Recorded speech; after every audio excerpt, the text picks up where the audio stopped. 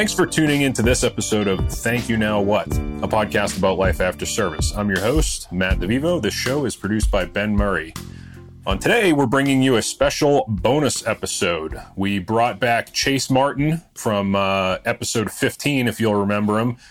Incredibly funny and interesting guy, and we thought it'd be fun to have him back and talk movies. Today we're going to be talking about the iconic Vietnam War movie by Francis Ford Coppola, Apocalypse Now.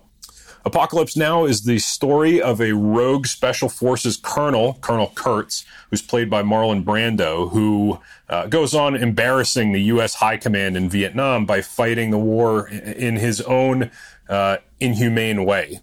A side note, Colonel Kurtz actually seems to be an OG podcaster in the film, and we do have a couple laughs about this. Martin Sheen plays Captain Willard, a junior officer tasked by the Army and the CIA to kill Kurtz. Although not explicitly said in the film, Willard appears to be part of the Phoenix program, which, if you want to nerd out on Vietnam history, you can go look up.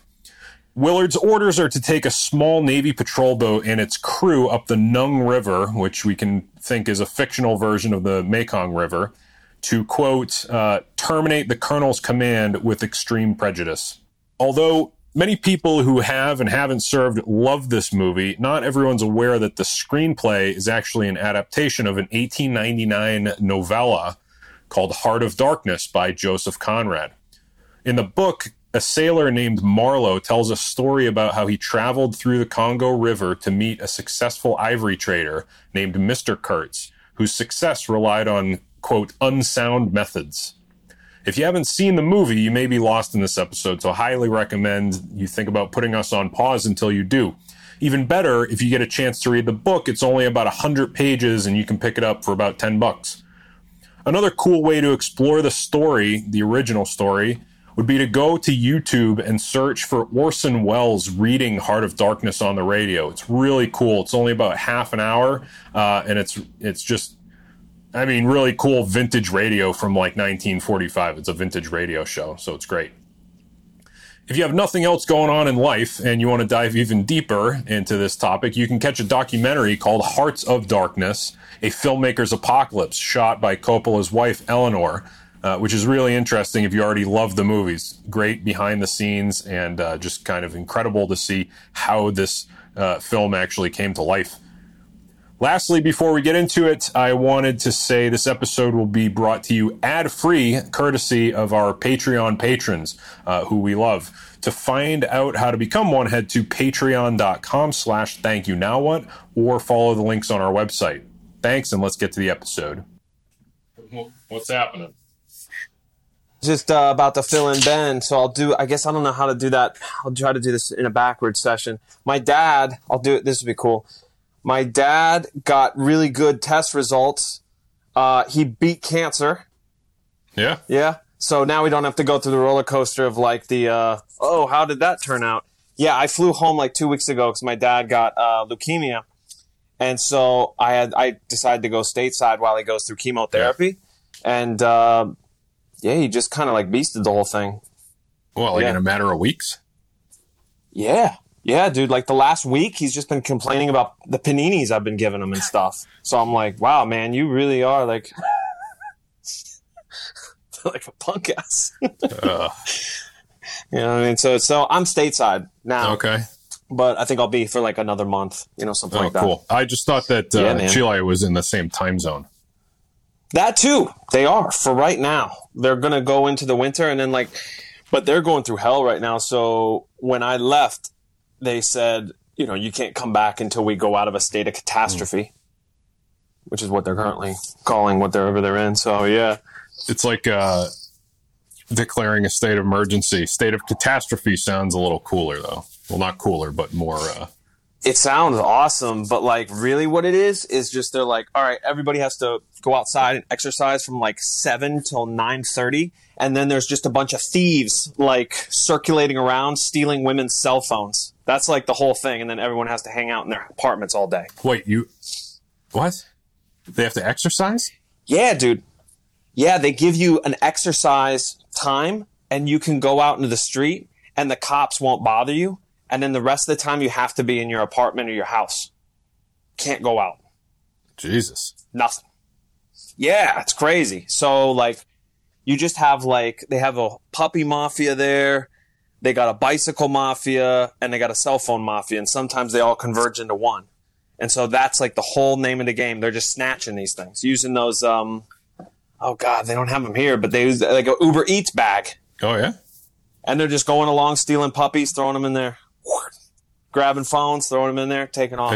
Like two guys on, like, a moped with a gun. Is that what happened to Lady Gaga? Yeah, something like that. I think personally what they do, I know what they do in Chile is they grab the really designer dogs and then they set up their own impromptu breeding operation. Huh. Because you can, like, make a nice little profit off that. Ideas, you know what I mean? People are going to find ways to be industrious. Yeah, it's incredible, dude. Yeah. How are things going up in New York? You guys both up in New York? Yeah. Yeah, I think it's still not much has changed in the last year. I think people keep talking about reopening, and I mean, not much has changed to, like, bring it back from how shitty it's been over the past year. Oh, gotcha. Yeah. Okay. I don't know, but I think the mayoral elections this year, though, right? Ben, is that right? Yeah. Because you got Yang. New York. Yeah, you got Yang running. Yeah, and then I don't know if de Blasio did too many terms and he's out or what. Can he not run again? They have limits for the mayor? I don't think he can run again. Do they have term limit? Yeah, they do. But then, like Bloomberg, what do you go after that? If you're done with being a mayor, I guess you go for the governor? Or you could be Trump's lawyer like Giuliani did. Oh, yeah. Cool. Yeah. But I don't know what happens after the mayor. Maybe governor, senator, who knows? I don't know. Whatever politicians do, find a way to get, dug in deeper. How do you get into shadow government? I don't know. Do we still have that? I remember there was a thing during the Cold War, we had shadow government. And then if everyone's killed in a nuclear war, we get these guys. Whoever they are. I don't know. Well, there's some people that think we already operate under a shadow government. But if we talk about that on the podcast, we're going to get yanked. Yeah.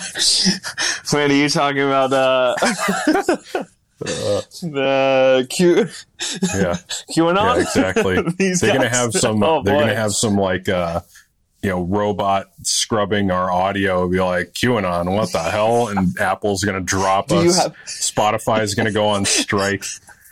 And fucking no one can. Do you have a favorite QAnon conspiracy theory? I couldn't identify any. I couldn't. I have one. Oh God, I have one that is my favorite without question. Is it drinking the blood? So remember when? No, the mole people one. That's my favorite. Okay. It's when the hospital ship docked at New York. Trump sent it up there to secretly take care of the mole people children because they were being used for human sacrifice and pedophilia operations. And so that's why the ship, they had photos of it and it was empty. And there was just like two Marines like hang out in front of it. But really what was happening is at night they were getting those mole people onto the ship, caring for them, and then getting them back out. Where do the mole people live? Like underground? They live in New York. They live in the metro, the subway. You never heard about them? Yeah. That was a big thing in the 80s. That's like still happening. They were real. There's a movie about it. Yeah, there's a book that came out maybe in like 2000 or 99. There was a movie about it, but there's not a bunch of kids. Yeah. It's like loner. Yeah, there's no kids. It's an adult operation. Loner hobos. It's like why stay in a shelter when you can be underground? Wasn't there what was this movie when I was a kid? It was horrifying. The People in the Walls. Yeah, you remember that? People Under the Stairs. People Under the Stairs. Oh my God, yeah. I mean, if you went back and watched it now, it would probably be like the corniest shit. But I remember as a kid, it was creepy. 1991. Did they have? Yeah, so I remember they were just really dirty. I remember they were very dirty and pale white kids, and they wore like overalls and stuff. But I don't remember if they had mutations. Not sure. Yeah, but they were. Yeah, that was terrifying. Were they deaf too? Oh yeah, they each had that kind of hear no evil, see no evil thing going on. I think each one had a disability. Yeah, I think that fit into that. I think if I watched it now, it would be terrible. But as a 6-7-year-old kid, it was creepy shit. Yeah, it doesn't really hold up. But that kind of leads me to wonder, like, when was the first time I saw Apocalypse Now? I believe when I was in high school, and I did not have the mind and the capacity to digest that film. But seeing it each time, New Layers. That is a fantastic film, but I love the book. Did you finish the book? Yeah, of course. Yeah. Great way to segue back and steer us back into the episode. Yeah, sorry. I am I am the rudder. Yeah. The rudder on the PBR that is this show. Yes. PBR Street Gang. Dude, holy shit. There's so many ways to take this. I don't know. How do you guys we want to bounce this off of our kind of a personal lives, right? That's the kind of idea. Sure, we could do that. We can deconstruct the movie, how it ties to the book, how, to prep for this episode, I mean, I spent like probably 7 hours collectively. So I rewatched the movie. I went with the Redux, which is like 3.5 hours. Holy shit, yeah. Then watched Hearts of Darkness, which is like the making of the movie that was filmed by Coppola's wife. And then reread the book here. Also, you guys should go listen to this when you have like a half hour when you're not doing anything.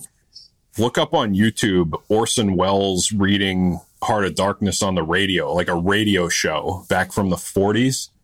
And it's it's got all like the the dramatic opera music, like bum, bum, bum, and, I mean, it's like, I think the book was written in 1899, and 120 years worth of people taking different spins on it. Also, want to just throw out that there's a excellent Iron Maiden song where the lyrics are like out of the movie, and it's got it's Iron Maiden, so it rips. Really? Yeah. Going off the movie, not the book. Yeah. Where because in the song they talk about like the warrior poet, which I think is the movie, not the book. But some of the lines are straight out. But it's a sick movie. We should put it in the episode until we're going to keep music in the show until we get sued. But they say any press is good press. And then there's one last one, which, have you guys ever watched the TV show Community? Yeah. It's Have you seen the one about Hearts of Darkness, Ben? No, I just saw the first couple episodes. Great series. It's it's a great series. So they have an episode where they're filming a new commercial for the community college, and the dean of the school takes on like Francis Ford Coppola from Hearts of Darkness, and he's over budget, he's firing people, he's making them redo scenes 50 times. He's like, he's like squatting in his office with no clothes on, like covered in dirt. It's it's a pretty ridiculous episode. Actually, that led me on to the the bonus movie, the documentary. Dude, the documentary was crazy. How they fired Harvey Keitel. Yeah, that was the one I had to go into the YouTube scape and find out exactly why, and the interviews from him afterwards. And pretty much Coppola just had a kind of a gut feeling that he wasn't right for it. Yeah. But then also, not to mention, Keitel was like, hey, I'm the only guy with military experience. I'm a Marine. I can, I think I'm going to be able to outlast and take anything this place throws at me. And then other people were like, I don't think he was built for this. I don't think he would have lasted in the jungle. They were like, he's a little too Hollywood. And that's when they scooped up Martin Sheen, who was just like bedraggled and perfect. I mean, I don't really know I think he played that as like a dude that is just haggard. Yeah. Perfectly. Yeah. That guy really had jaded, worn down. Yeah, I think they picked him up and he was like 36. He was out of shape. He was haggard, as you say. He had a heart attack during the filming because he drank himself silly and crawled out in the street and got picked up by a bus. And they read him his last rites, and then someone from the crew went and picked him up, dusted him off. Yeah. They spent a few weeks shooting. They spent a few weeks just shooting scenes over his shoulder with his stunt double, just so they wouldn't be burning money. Then he, all of a sudden comes back to life. He's like, oh, I feel great. talk about like 2 weeks in Hollywood. Yeah. So you got Martin Sheen. So in the, I think when I think of Vietnam movies, the first three that come to mind, I could be missing some, but the first three are Apocalypse, Platoon, and Hamburger Hill. Not Full Metal Jacket? Yeah, Hamburger Hill kind of goes under the radar. Platoon was my first, Apocalypse Now, and then Hamburger Hill. Yeah. And each one giants. But Platoon, I saw when I was 8 years old or 9 the first time. And that had the biggest impact on me. That was, How about you? You guys, what was like the first one you seen? I'm surprised. I think probably Full Metal Jacket's Platoon not on as there. well. What's that? Oh, yeah, Full Metal Jacket. I'm just surprised you guys don't have Full Metal yeah. Jacket on there. That's like one of the tops. Yeah. Yeah. I think Platoon too, but Full Metal Jacket is kind of like two movies, and the first is just like being a Marine, which, Yeah. You could probably relate to more than me. But yeah, it's just kind of like a more cruel Lord of the Flies. yeah. That was brutal to watch, yeah. I was like, that movie made me very, very uncomfortable. Yeah. And things like that did happen in boot camp, and I went, oh, this is doubly uncomfortable in real life. This is terrible. Fuck this. Yeah. But, I remember watching Platoon, and I remember seeing the scene where Tom Berenger and the gang take over the Vietnamese village. And that was probably my first, like, wow, this is a war movie. Yeah. This is incredible. Yeah. Yeah. Where he just executes the lady. Yeah, that's right. Didn't you shoot her? Yeah, that's right. Yeah. Yeah. You wouldn't give That's like one of Johnny Depp's first movies too, right? And he's the translator. He's speaking Vietnamese. There's a ton of people. They had him in there. Oh my God. Of course, they had Willem Dafoe. He had a couple other dudes that were starting out in their career. And then, of course, they had the military advisor. Yeah. That guy, that Captain Dale Dye. Yeah. Yeah. Yeah. I almost said Dick Dale, but I think he's the guitar guy. Yeah. But so I was going to say, out of my top 3 Vietnam movies, you have Martin Sheen in Apocalypse, and then Charlie Sheen in Platoon. And then just to round out that acting family, you have Emilio Estevez in Mighty Ducks. Yeah. What's the latest work he's pulled off? What's he done? I don't know. Is he gonna? You think he's gonna come around? He's gonna do the Iraq War. Yeah, He's gonna do Afghanistan. Yeah, maybe. He's Yeah. come back as SEAL Team 6 commander. Yeah, exactly. God, Jesus, man. When I watch that movie, I think about talking about the themes of the movie and the book. And I would say one that strikes out to me is that these are people that do not fit within the program. These anti-heroes. Like it's a fairly ambiguous, it's tough to put your thumb on Kurtz. Yeah. As being like the bad guy. Because you are kind of set up with these two distinct poles where you have, and my feeling is that you have the mission, if you will, or you have like the grander scheme of the company in terms of Heart of Darkness, or in terms of Apocalypse Now, the winning of the war against the Vietnamese and defeating communism. And then you have Kurtz in Apocalypse Now, who is just unbridled, raw, brutal violence. Mm-hmm. This guy is just pure, what I guess you could say evil. Or in the book, Heart of Darkness, this is a company man who is going to extract resource at any cost. Yeah. And you're pitted in the middle where you don't really have, at the end of it, a good idea of whose side you're really leaning towards, who's the bad guy, Yeah. I think that's what both of these pieces of work kind of leave you with.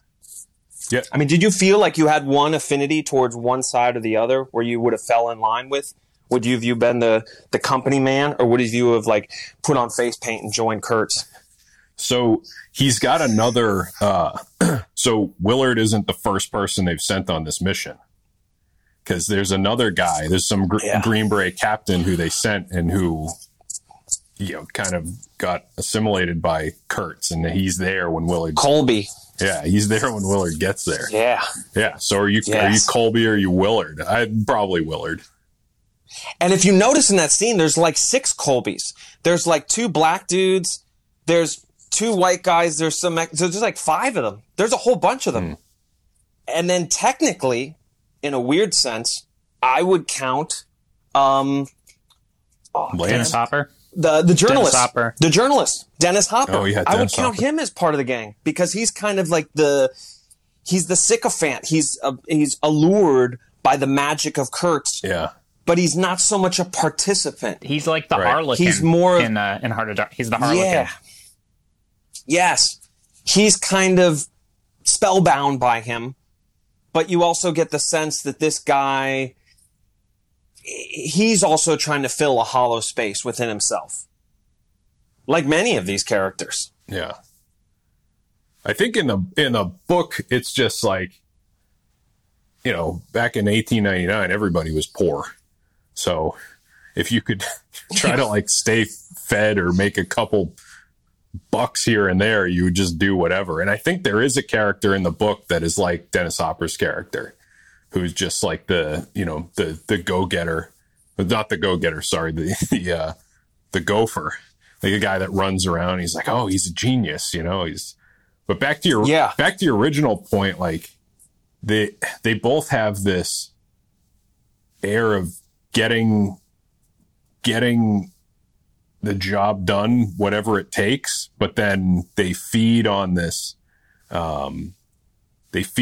like ability to create something more out of themselves. And so they both like become a god to the indigenous people that they encounter. Right. I mean, that's the common theme. Yeah, but the thing that always gets me, and I've been trying to this has been rolling around in my head the whole time, and I would like to hear what you guys think as far as the take is why did they even go out? Like, the idea was Kurtz had all the artistic ability through all these different lenses of people around him. He's so smart. He's so charismatic. He is a beautiful musician and poet. All these people were like, this guy is going to be the company man. Why did he leave the company and go into the wilds of Africa? Or why would Colonel Kurtz, leave he was on the path to be like the, like pretty much like Joint Chiefs of Staff type guy, right, and eventually a politician. But then he's like, I need to go to airborne school for some reason at 38 or whatever. And he's like, now I need to go to special forces school. And he's like, trying to prove himself. And was that because the idea of this heart of darkness lives in all of them? Did he hear that echoing, or that calling him to to the wild, into the jungle? Or was or was he kind of, this was part of his path that he had to be jettisoned by this company to do this kind of work? And but he just went rogue, or he went mad.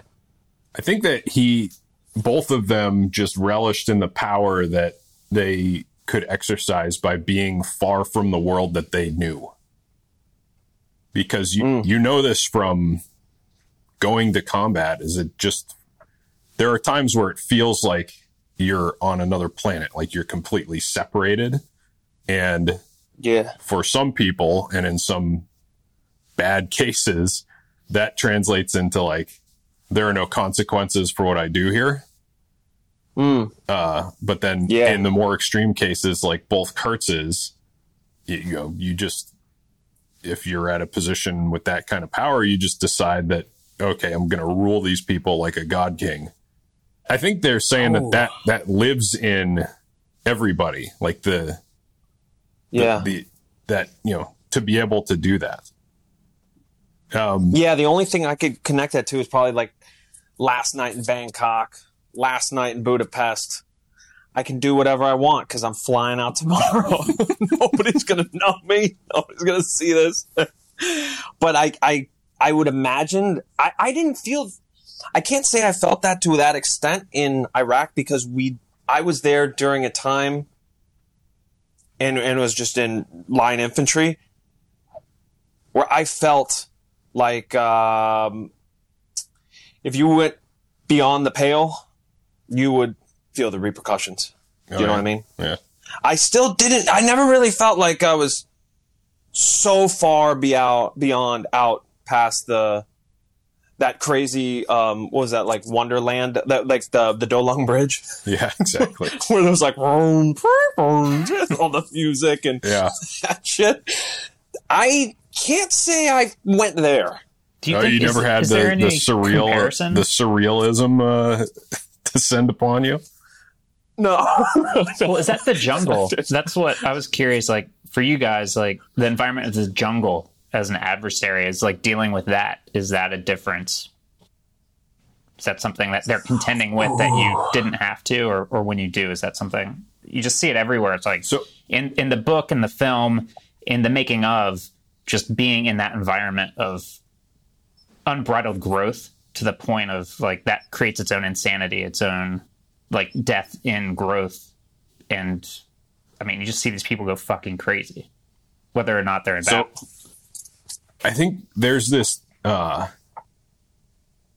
theme of going back in time, because at the beginning of the book, he's talking to these other shipmates, and he's saying like, hey, yeah, we live in England, but at some point, like someone came here for the first time and they probably looked on the shores of the Thames and called us savages.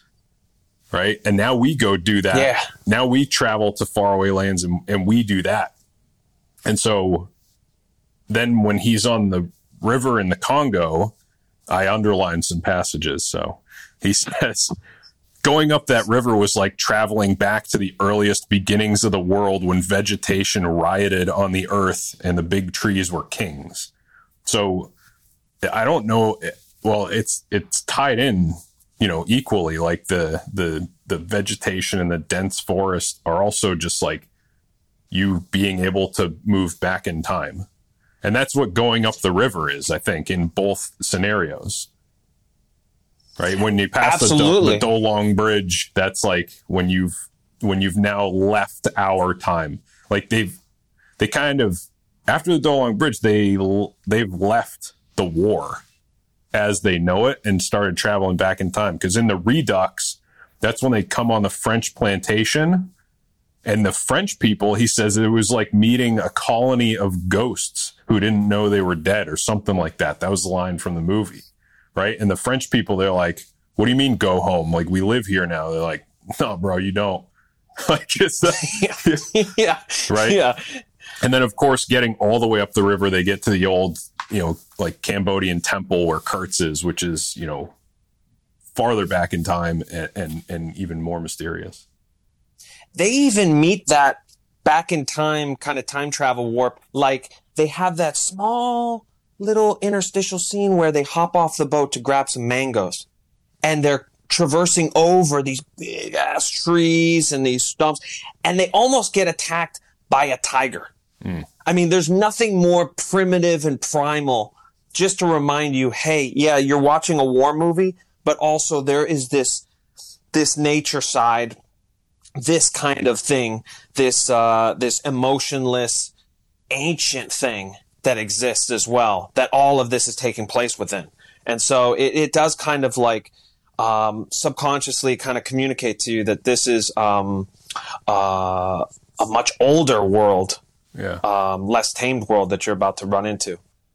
And obviously with the weapons, I mean, the methods of killing even just get more and more dated, up to the point where that guy's got that weird, I can never find the name of that weird Laotian knife, that whatever that thing is that he's got, but gets to that point. I mean, that's what he uses to slay Kurtz. Yeah, the same one that they're using on the water buffalo. What is that animal? Is that a water buffalo? Was, yeah.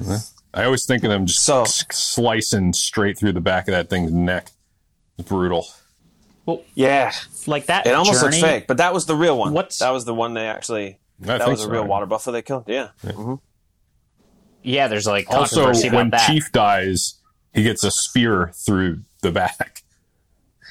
He's like, and there's this point where he looks down at his chest and he's like, a fucking spear? Yeah. Like, it's in disbelief. He's like, this is how I die? And then he, of course, tries to, he fucking hates Willard, but he's a chief. Like, he's a senior enlisted dude in the Navy. He follows orders. It's his boat, but it's your mission. But then as he's dying, he tries to pull Willard onto the spear. It's like, you motherfucker. Like, I died by a fucking spear. Willard, in essence, took his son, Lawrence Fishburne's character, Clean, get on the 60. That guy, he dies. And so I felt like Willard, I don't know how you felt as a protagonist, but Willard was a protagonist that I didn't feel really much connection to in the way you could connect to a Marlowe from the book. Yeah, what do you think? Willard was just kind of like, what do you think his journey was, or did he have one from beginning to end of that story? In my opinion, Willard's journey was really whether he was confronting the truth or the fact that he had this heart of darkness with him, that he had this same thing that Kurtz had, and what he would do with it. In essence, would he take the mantle? Would he become like Kurtz and embrace this thing that he'd always felt that he was repressing by boozing all the time and keeping his hands busy with this kind of the mission that kept him distracted from this darkness that was cancerously eating away at his soul? Or would he do what in essence he did at the end, where he dropped that knife and he said, I think I've had enough of it? But that begs the question that when he returns to the real world, if he makes it back, will he just go back into will he end up back in that Saigon motel, unraveling and unglued from reality, and then jump back into another mission? Yeah, I mean, at the end, his arc was not so distinct as, say, Lance. Yeah, he does say at the end, Lance, like, he's no longer part of the army, which I thought was an interesting switch, where he says, like, he's on his own. He's no longer part of that structure. Yeah. There's a point where the sane person says, we operate within something bigger than us, Yeah. It was funny that when I went back and reread the book, I didn't know that there were some strict parallels. And one was Kurtz says to Willard, they call my methods unsound. Do you think my methods are unsound? And he goes, I don't see any methods at all. Yeah. Kind of like insulting him. And it says the same thing in the book. Right. And I think another difference between the Kurtz characters sorry, just to touch on what I think of Willard, because you asked. I think Marlowe is kind of like the any man sailor in the book. He's the lens through which we see the story. And, he talks a big game when he's with his other sailor buddies, and he's not really self-critical at all. And he actually mocks Kurtz a lot. Right. There was some passage around we had a bunch of guns, but all they do is fire, bullets, not lightning, like Jupiter or Kurtz, is mocking him for thinking he's a god. Or it was one of the last pages where, he says, well, he died like he lived, and it implies full of bullshit, right?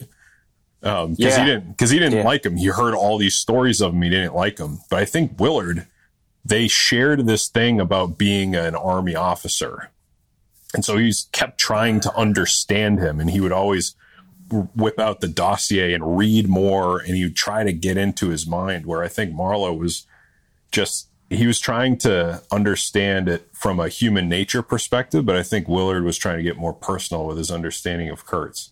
But I think Willard is kind of a shell of a character because he only really exists within the plot of the movie. Because when he leaves Vietnam, if he gets out alive, he's going to be fucked, and he's just going to be, like complete PTSD wreck of a person, alcoholic. Yeah. As you see in the hotel room, he's just not there yet. He's sort of mid-career. He's halfway to getting there. And he's becoming. Yeah. The only thing that you know about him is he's from Ohio and he's divorced, and it's not his first tour. Yeah, so we're not starting off strong. Yeah, no. Right. Yeah. Yeah, he said after my first tour, my wife wouldn't speak to me until she brought up the divorce papers. That was the first thing she said to me. Yeah. Yeah, I think that's Marlowe shows signs of sympathy. He shows sympathy for the Africans. He has that death place. That place where all the slaves that pretty much are just too tired or too sick to work, they're dying in this grove. Meanwhile, some useless company man taps on a typewriter, typing out reports that to whatever inefficient nonsense is going on at that station. And then meanwhile, you have a guy like Willard, who is just no sympathy. He's about the mission. He doesn't care about the troops he's with. They are simply tools.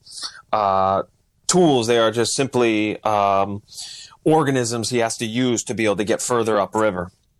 Yeah. And he really doesn't want to form a connection with these people. Probably because he sees how many people die in Vietnam, and he doesn't want to. He's like, well, half this boat crew will be dead by the time my mission's over. Air Cav, they're all going to be dead, and. But I like what you said about the mission as a distraction, or if you just keep focused on the mission, you're unable to be distracted by all the other shit that you have, personal shit you have floating around.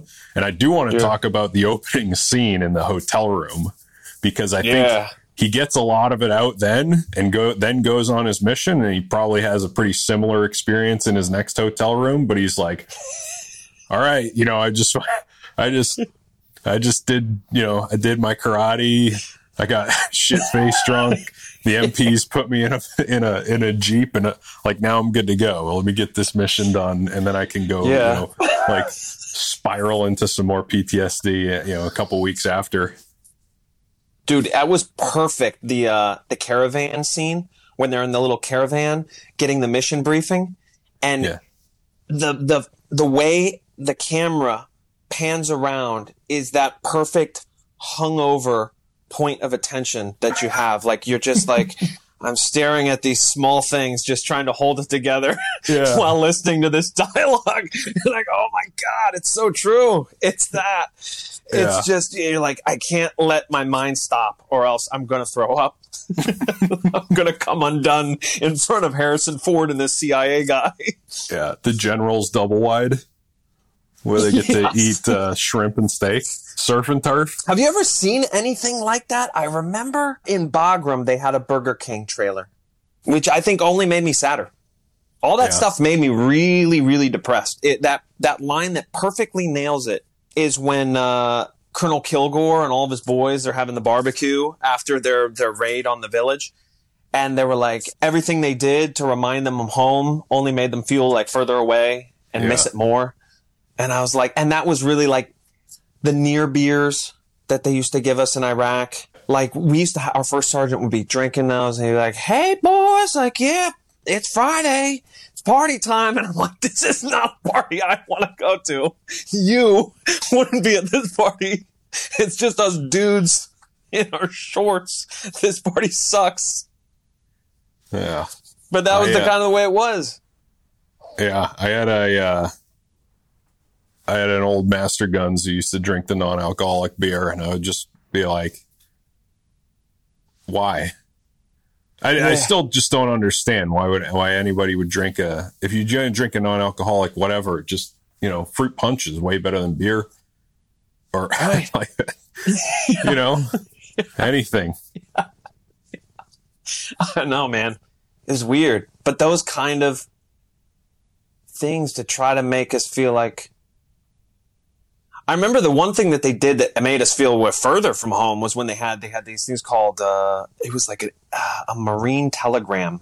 So they had a system where you could send a letter, but instead of handwriting it with all like the actual human qualities of handwritten letter, you could just fire off a letter to somebody in Iraq with it turns it into a telegram and sends it to them. It was so bizarre, but people were getting those all the time. Yeah. And it was pretty much just like, it was great to see, like, to imagine in my mind that a computer is trying to discern and decipher like a 19-year-old stripper from Jacksonville's like letter, run it through its super processor and then send it to a 20-year-old in Iraq. I'm like, this poor goddamn computer. What we expect out of our machines.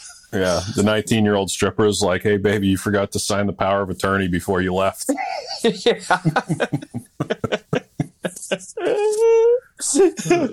Hey, I just had to pull a little bit of money out of your account before you come home. When are you going to be home, by the way? Yeah. I just want to be out of town first. Oh, fuck. Yeah, dude. I thought my favorite character to watch his arc would be Lance, without question. Oh, yeah? Lance was the true Blue. He went from tanning in the first scenes you're introduced to him. Couldn't be any more out of place in a war. And, you know, his chief complaints were like, I can't work with these waves, you know what I mean? That's his whole thing. And then he turns into a guy, full face paint, disassociated from who he was at the beginning of the movie. Part of the Hmong or whatever, the villagers, part of the Colonel Kurtz's crew, and fully part of the... But I think at the end, Willard grabs him and pulls him out. I think he takes him with him. Yeah, because he was going to turn into one of those guys who just stayed there and was lost, and then Willard like finds him. Of course, he doesn't find the other American guys, but he goes and finds Lance, like grabs him by the arm, and is like, "Get the fuck on the boat," and then they just slowly back away. I always thought that the ending wasn't unsatisfying, but it was just strange. Yeah. Like, it's two guys alone on a boat that have to go all the way back down.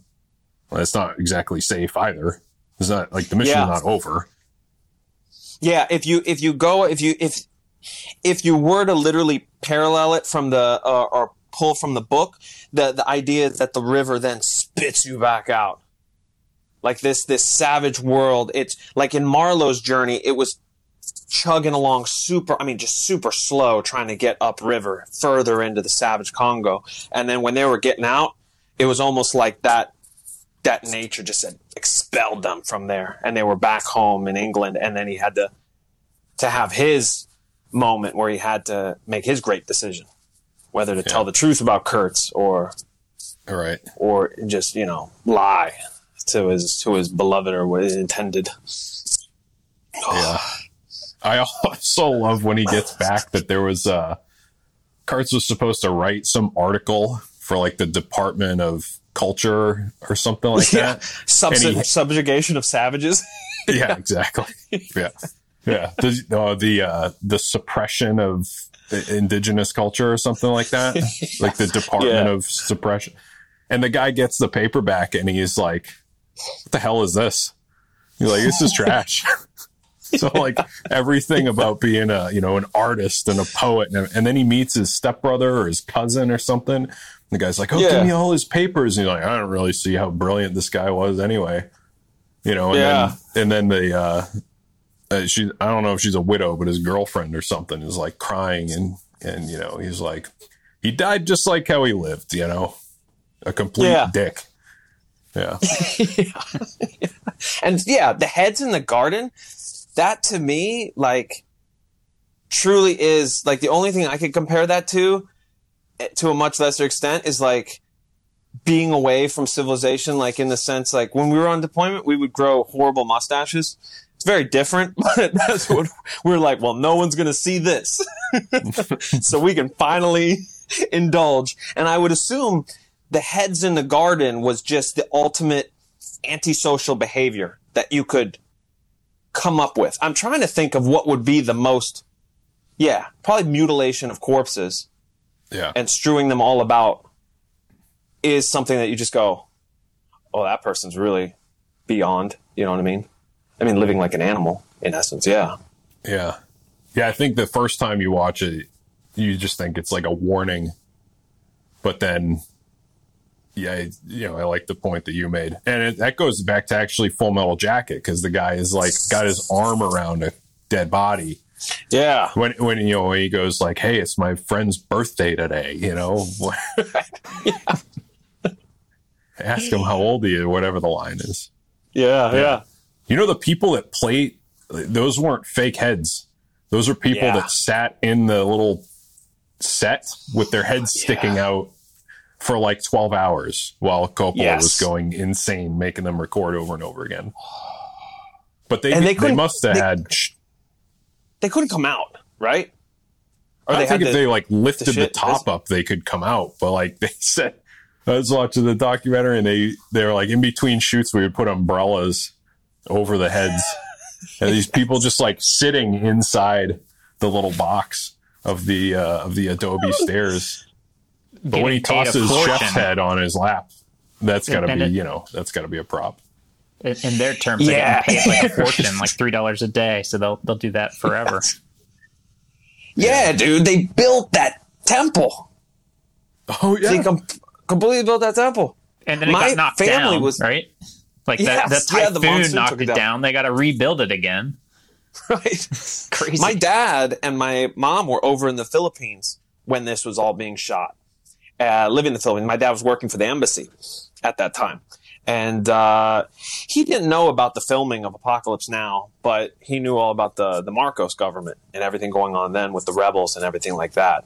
And it was pretty serious at that time. And to be able to film a movie during all this, helicopters getting pulled off set to go and deliver real troops to real battles. Yeah. I mean, it was in the capital. It was everywhere. So it's pretty incredible to do it there. I guess you couldn't do it in, Vietnam. That's too fresh out. Yeah. God, when you think about it, that would be about the same. Yeah. Be like 15 years out from the war. It was like they filmed it in 76 or 77, right? Oh yeah! Wow. So it's even more fresh than that. Yeah. Because it released in 79. Holy hell! Yeah. So it's pretty fresh. Jeez. So what do you guys think? I was really struck by the similarities between Kurtz and Duvall's character, Kilgore. Like, did you guys see the similarities there? I think Kilgore is a bit more cartoonish than Kurtz. I think they did, in the movie, they did Kurtz with a little more, a little more sincerity than in the book. But Kilgore, someone described it in the documentary that if you were describing the Odyssey, Kilgore is the Cyclops, and Willard has to outsmart him to get his boat in where he needs to. So he kind of plays along, and because they just portray Kilgore as an absolute dickhead, idiot, right? Who just happens to be in charge of like a battalion of soldiers. Yeah. And he's trying to, he's almost getting the enjoyment he can, but he doesn't actually participate in fighting so much. There's few scenes where he actually's got a rifle in his hands. He calls in some airstrikes for senior officers. For senior officers, I mean, they walk around with a their hand in their breast of their shirt like Napoleon, and their sword. The last time anyone's used a sword, but they're about like commanding the battle. Like, and put that over there, send this over here, and he's got this grandiose self-perception, right? And that's why he plays Wagner, right? He says that the troops like it, but he likes it more than all of them combined. Yeah. Or how about when he gives the water to to the guy on the ground. And he's like all about the honor of that, and then he hears about the surf and just like abandons He's like, him. he drank potty water, and he's like, no, anyone can drink from my canteen. And he's like, wait, fucking Lance is here. Just drops it. Yeah, it's incredible. But he's beloved by his troops. He has managed to distill. He's managed to earn their loyalty and love through the gifts and the way he treats them.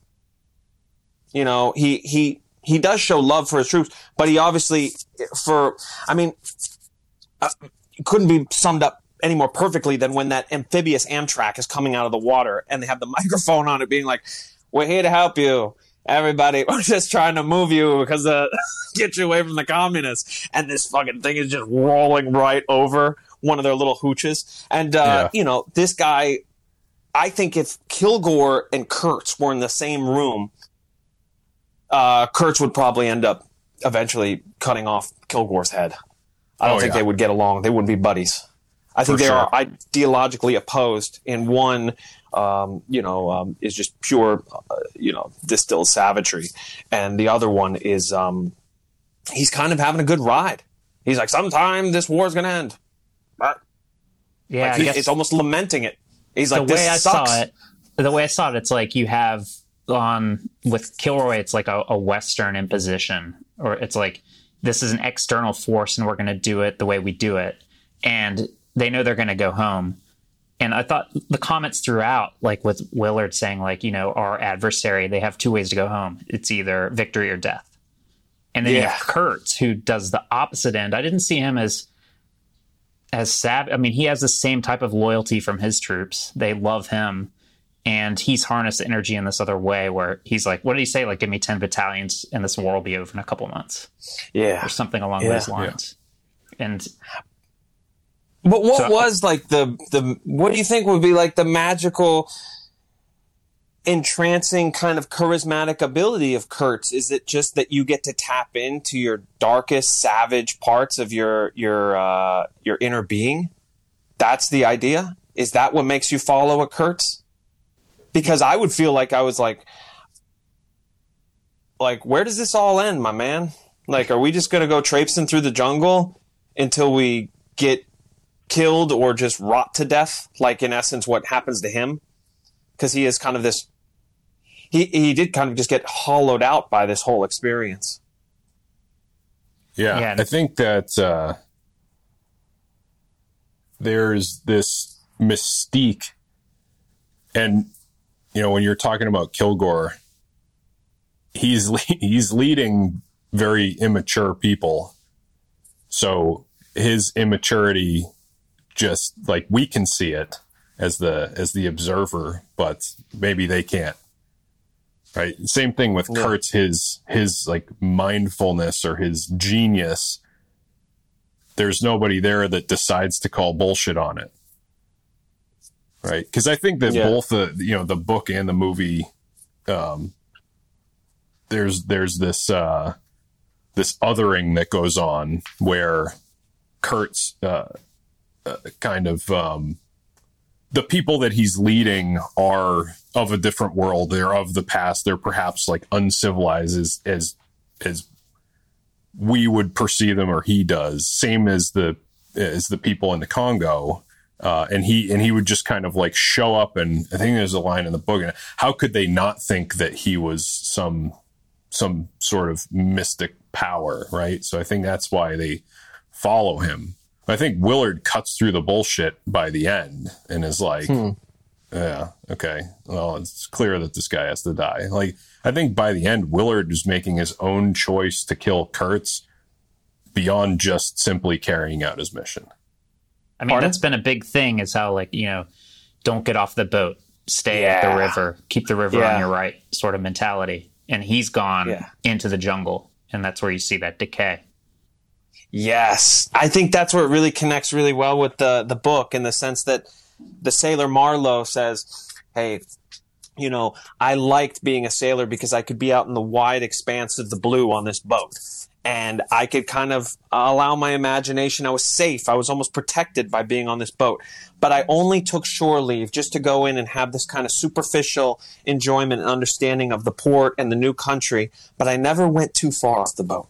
I never went strayed too far. I always made sure to hop back on that boat and skitter away. Because if I went too far inland, who knows what kind of shit I would run into.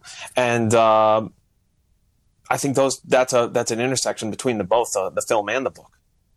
But as far as like Kurtz, remember the one line that he said, he's like, he wanted to die like a soldier on his feet, you know? Yeah.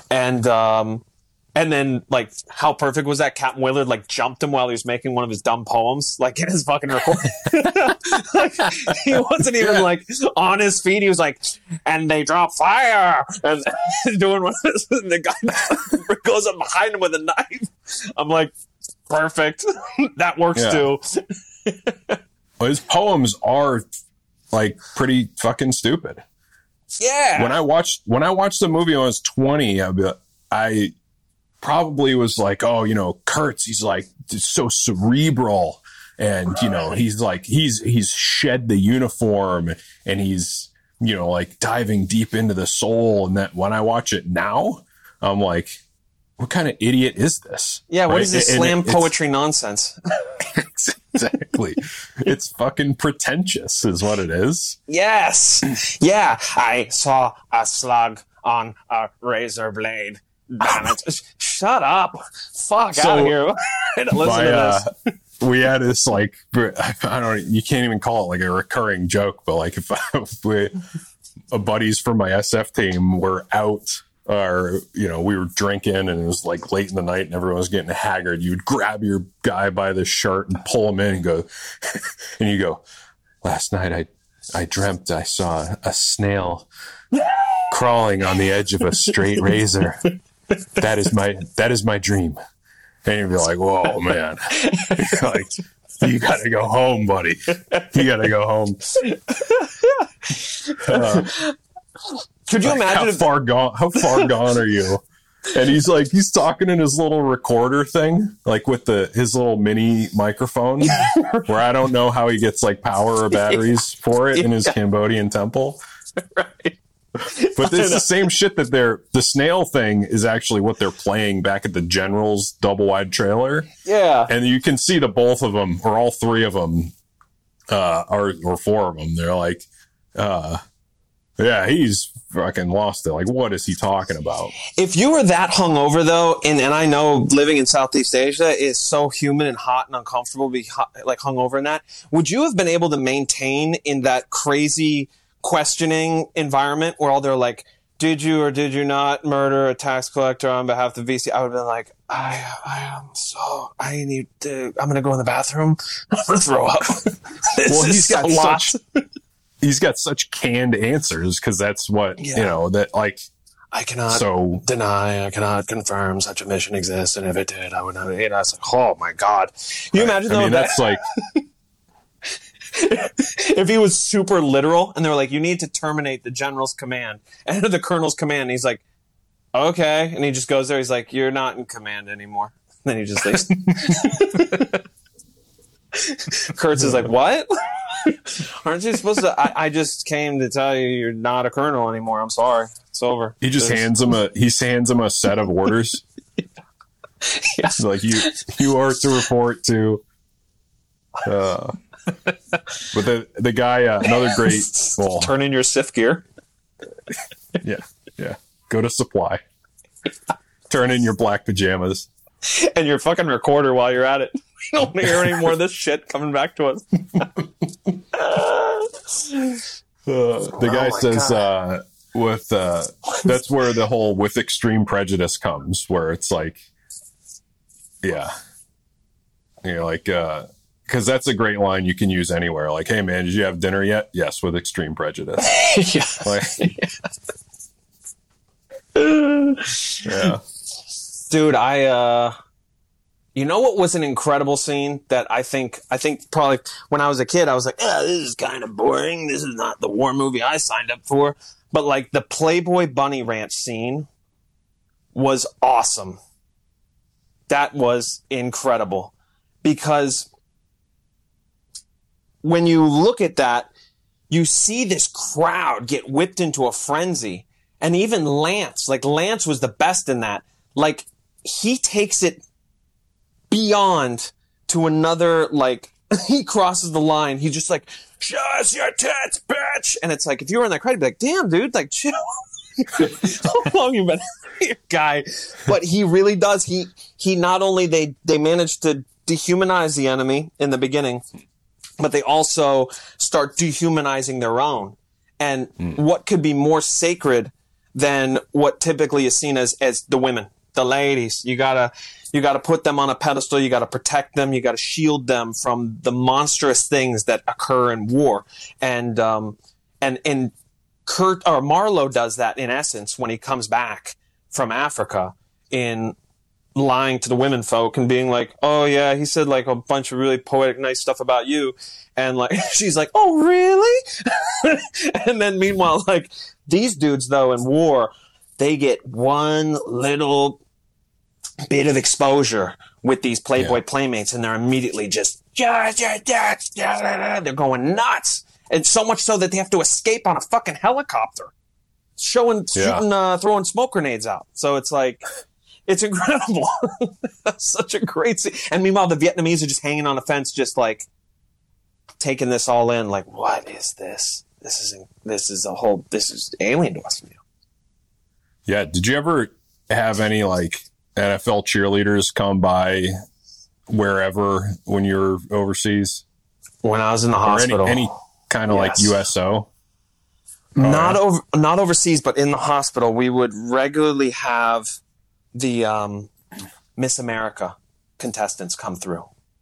Okay. And, you know, like, now at 35, looking back, how incredibly uncomfortable, weird that must have been. Because, like, I was 20 at the time, and looking at them, I looked at them as, like, grown adult women. But they were, like, 24, 25. Like, they were pretty young themselves. So seeing them come through our room, they had their lines, their prepared lines to say. But, oh boy, when they had to go off script, I mean, they're human. It was brutally uncomfortable. When they go, oh, you know, thank you for your service. And I go, hey, you know, like, I'm not really feeling up. I just, like, literally, this is my toilet. It's right next to me. I go to the bathroom in this. I haven't showered in forever. Like, a week ago, 2 weeks ago, I was in Iraq. And now, look at us now. Hey, in this, you know, and so it was super uncomfortable and weird for all parties involved when we went off script, you know. You know, when you had to really soak into how surreal that was. Yeah. But we had a serial masturbator on the floor too, as well. He didn't get any visitors. He figured out the game. He went Kurtz. He was like, I can do whatever I want. They'll never put me in jail. That's from Platoon 2, where they're like, we had a guy who was jerking off 8 times a day. He went to this. Full Metal Jacket. Yeah. He's like, we went to the psych. He went to the psych's office. He whipped it out right in front of him. It's true, man. Matt, would the cheerleaders get sent out your way? Stopping off.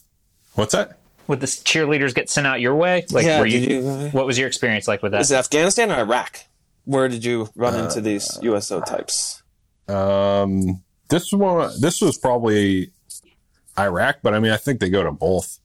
But when you go to like the big bases, they're like super secure. I mean, just because of how long we've been there. Exactly. So you know, like a rocket attack where some guy pulls up on a pickup, shoots a rocket into the side of a barrier that's like 3 miles away from your little hut, and you know, the base got rocketed. It's not like the people who are going out in like Korengal who are just, you know, having like the mountains rain shit down on them and they're like totally out there. But if you're strolling around, it's kind of like, to me, it's kind of demeaning to your own, not demeaning, but you think like, yeah, man, I'm in a war zone. Okay. So are the New England Patriots cheerleaders. It's pretty tough out here, isn't it? Right. Right. Yeah. But then like when they come, what am I going to do? Talk to you? Why are you here? And I know what all the young guys are thinking. And they're like, but that's, worthwhile, or sorry, that's a worthless thought to have at that point. Cause they're just going back on the helicopter as soon as you start acting weird about them. Right. Yeah. Yeah. You smell. So it's like, it's one of those things flowers. almost you don't even, yeah, exactly. You would smell better inside my wall space. You're like, oh God. Yeah. I know. Yeah. It's almost one of those things when you say they try to make it seem like home, but you don't even want it there. Absolutely. I actually, when I went on a policy when I was overseas, I remember I told my family, I'm only going to call you if I can once every 2 weeks. Yeah. I was like, I really don't think it's going to do you guys any favors. And it's not doing me any favors when I'm over here to even think or talk about home. I'm just doing it literally because, like, I don't know, because I just came up with that number really when I was at that time. But if it was up to me, I probably would have never communicated with home because every time I got off the phone, I felt hollow and gutted. I never felt better. I actually always felt like, oh God, I'm never going to get back to that. So I agree with you. Like I heard about, God, at Bagram, like some people coming through, but we never ran into them. And in Iraq, no. But I think Jennifer Lopez made her way through there and Kid Rock at some point. We missed that. Oh, but, yeah? Nice. Cool. Yeah, who's going to go through now is going to be like a Chinese TikTok star. Like, hey, that's tall girlfriend and short boyfriend. Cool. Whatever sensation is making its rounds. God. I saw some poll that like most 20 years ago, kids in America wanted to be astronauts and firefighters, and now kids in America want to be YouTube stars. It's like, oh God. Yeah. Dude, Just, what would be what's apparently taking storm is the in the world of Chinese TikTok and YouTube is making copious amounts of food, doing work really efficiently, and then tall girlfriend, short boyfriend, which is in essence like the modern day freak show. Are you on this? Are you on TikTok? I just see little things on YouTube come up, and I only like following the Chinese one because it just fascinates me. It's kind of like seeing the id. I guess it would be the id or the super id. I don't know. Whatever's going on under this. I don't think there's a super id, but whatever people want, whatever they need, and they go, that's what you know what I saw, which is a great one. This is kind of connects into the military thing. Is there's a Chinese soldier sleeping and someone trying to take their rifles and waking up, and that kind of is like indicative of like Chinese soldiers are always ready to fight wars that they're never going to fight. It's pretty great, I guess. Damn, man, we're getting into. I careened this into a ditch by talking about Chinese TikTok, but I'm telling you, man, that's the what will a Kurtz look like in that kind of world? Fuck, man. In TikTok, yeah, they have to go out and they have to get someone. You've gone too far, sir. You've started making 20-second videos. This is a short form space of creativity. Stop trying to bring your highbrow 20-second vids into this. It's fucking brutal. Didn't they, this is like way off topic now, but yeah. Do you remember Vine? Yes. Which is like 6-second videos. So I think Vine was owned by Twitter, and then they just shit canned it. And then a couple of years later, TikTok comes out and eats their fucking lunch. Twitter is so poorly run as a company. Yeah. They just, I mean, they're not making any money for their shareholders. They shit away Vine when it was the next thing. It is. It really is it is the definition of entertainment pellet. I have taken my entertainment pellet for the day. I've got my little TikTok video. That's good. And now I can continue on doing whatever I have to do. You know, and you don't gotta, there's nothing more than that. Yeah. You know what, the one thing I gotta say is to go back into the film though, and the book, the Vietnamese, because like whether you want to look at this film as an anti-war film, I believe it is an anti-war film. I think it's an it could be like a perfect like anti-hypocrisy, anti-imperialism. It's got many different lenses you could look at it through, and you could take it, much as you could look at Kurtz through many different lenses. But they didn't depict the Vietnamese in any sort of way other than just kind of, well, they had the peaceful village before it just got completely obliterated, and then you occasionally have the Vietnamese kind of as background, almost fixtures, you know, like this, just kind of like whether they're part of the apocalypse now, like the Kurtz's army or what have you. But in the book, there is a depiction of this majestic African queen, you know, and the cannibals who actually get a little bit of praise. They're kind of like, hey, these are savages, but these are dependable savages. They have some qualities that are better than these ineffectual company men, these creatures that they didn't get there by merit. They got there by the sheer fact that they are the last ones alive. They haven't succumbed to yellow fever and chikungunya, and they're just there rotting at this post. And these are really these are big time critiques of the company, the colonizers, the whatever you have it, you know. But would you call them? Would you consider these anti-war films or anti? I think the book is pretty anti-colonial. Yes, but I think that the film, I don't know, is trying to be anti anything other than just being an epic itself. Like he doesn't really engage with the enemy at all. There are these battles going on, and Willard and PBR crew are just kind of, you know, floating, no pun intended, through the war to get to their one mission. I think Willard only, I mean, correct me if I'm wrong, does he only fire like one shot? Yep. Unless he's spraying bullets at the tiger.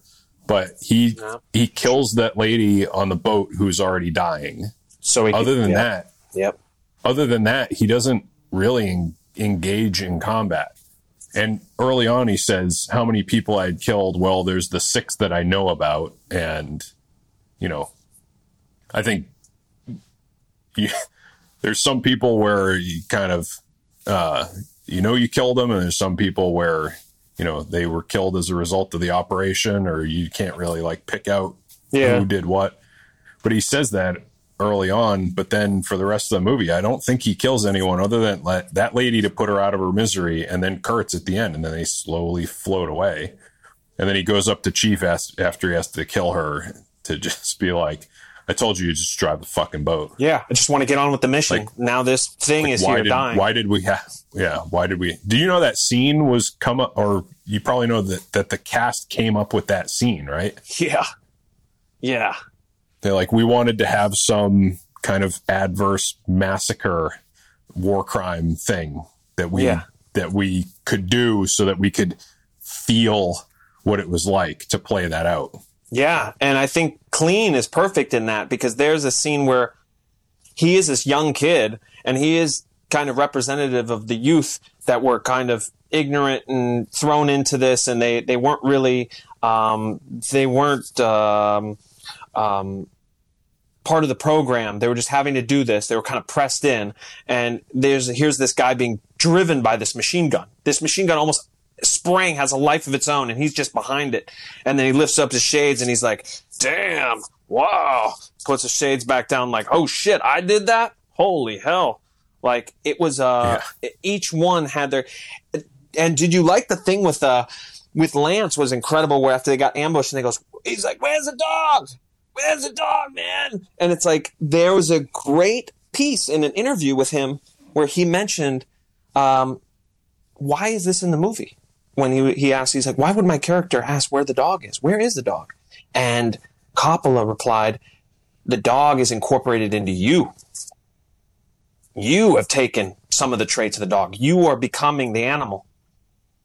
That's why the dog just magically disappears, which is kind of weird and gets into that kind of magical voodoo space, but pretty fucking trippy. Yeah. He absorbs the dog. Yeah, dude. How many times have you seen that over the season? Did you guys have pets in your outfit? No.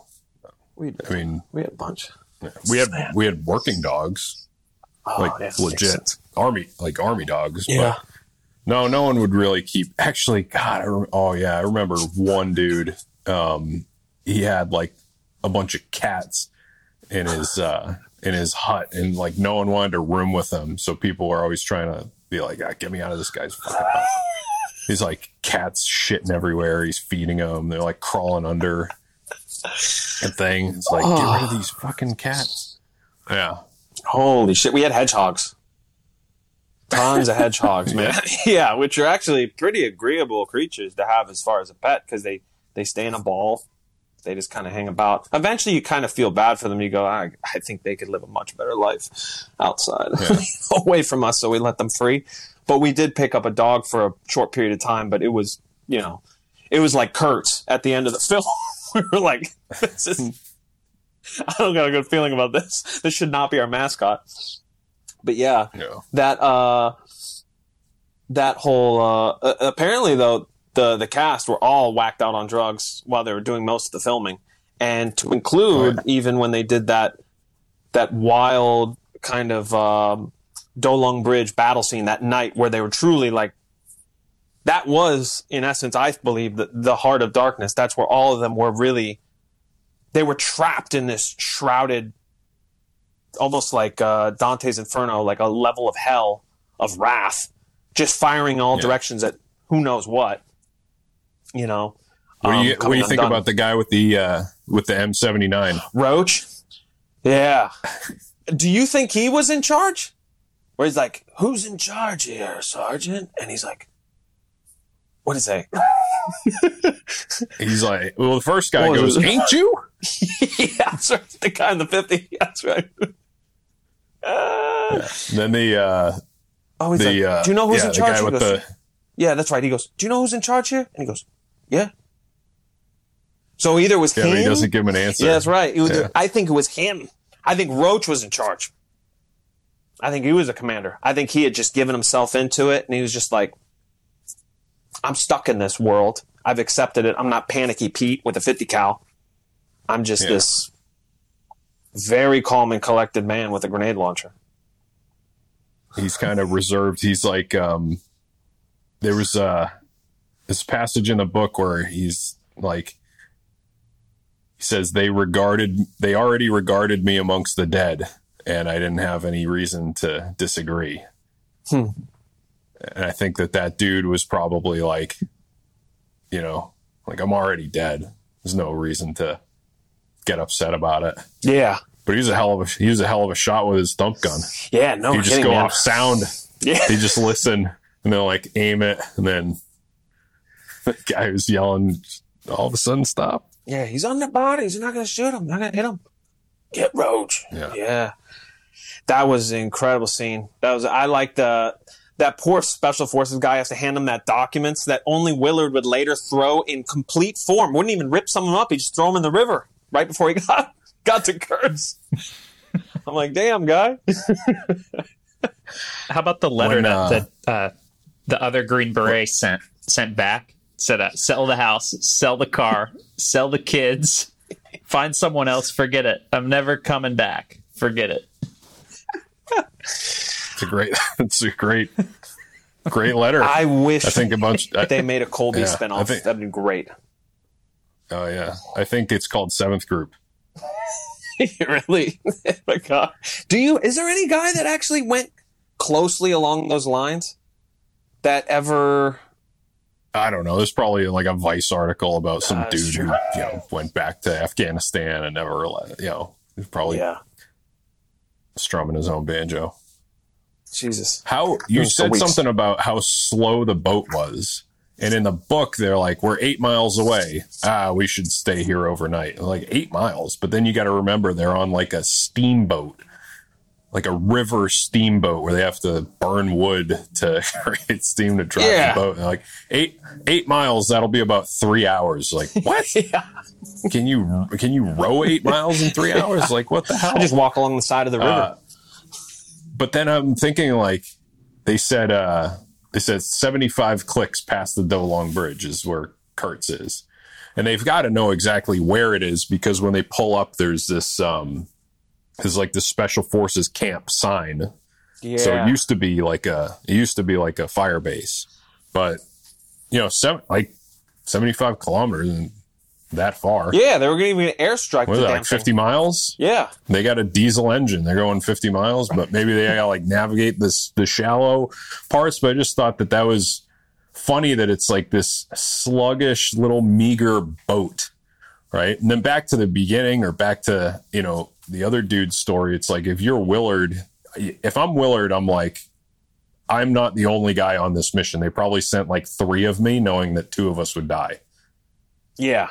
Like one guy went on a boat, one guy jumped in, and the other guy, got there by map and compass, probably. I don't know. But they were like, if I'm the general, I'm sending a few of these guys, because most of them probably ain't going to make it anyway. Yeah. Yeah. I would have got Kurtz out of his camp with MRE trail. I've been like, let's lay down enough snacks. He was fat, dude.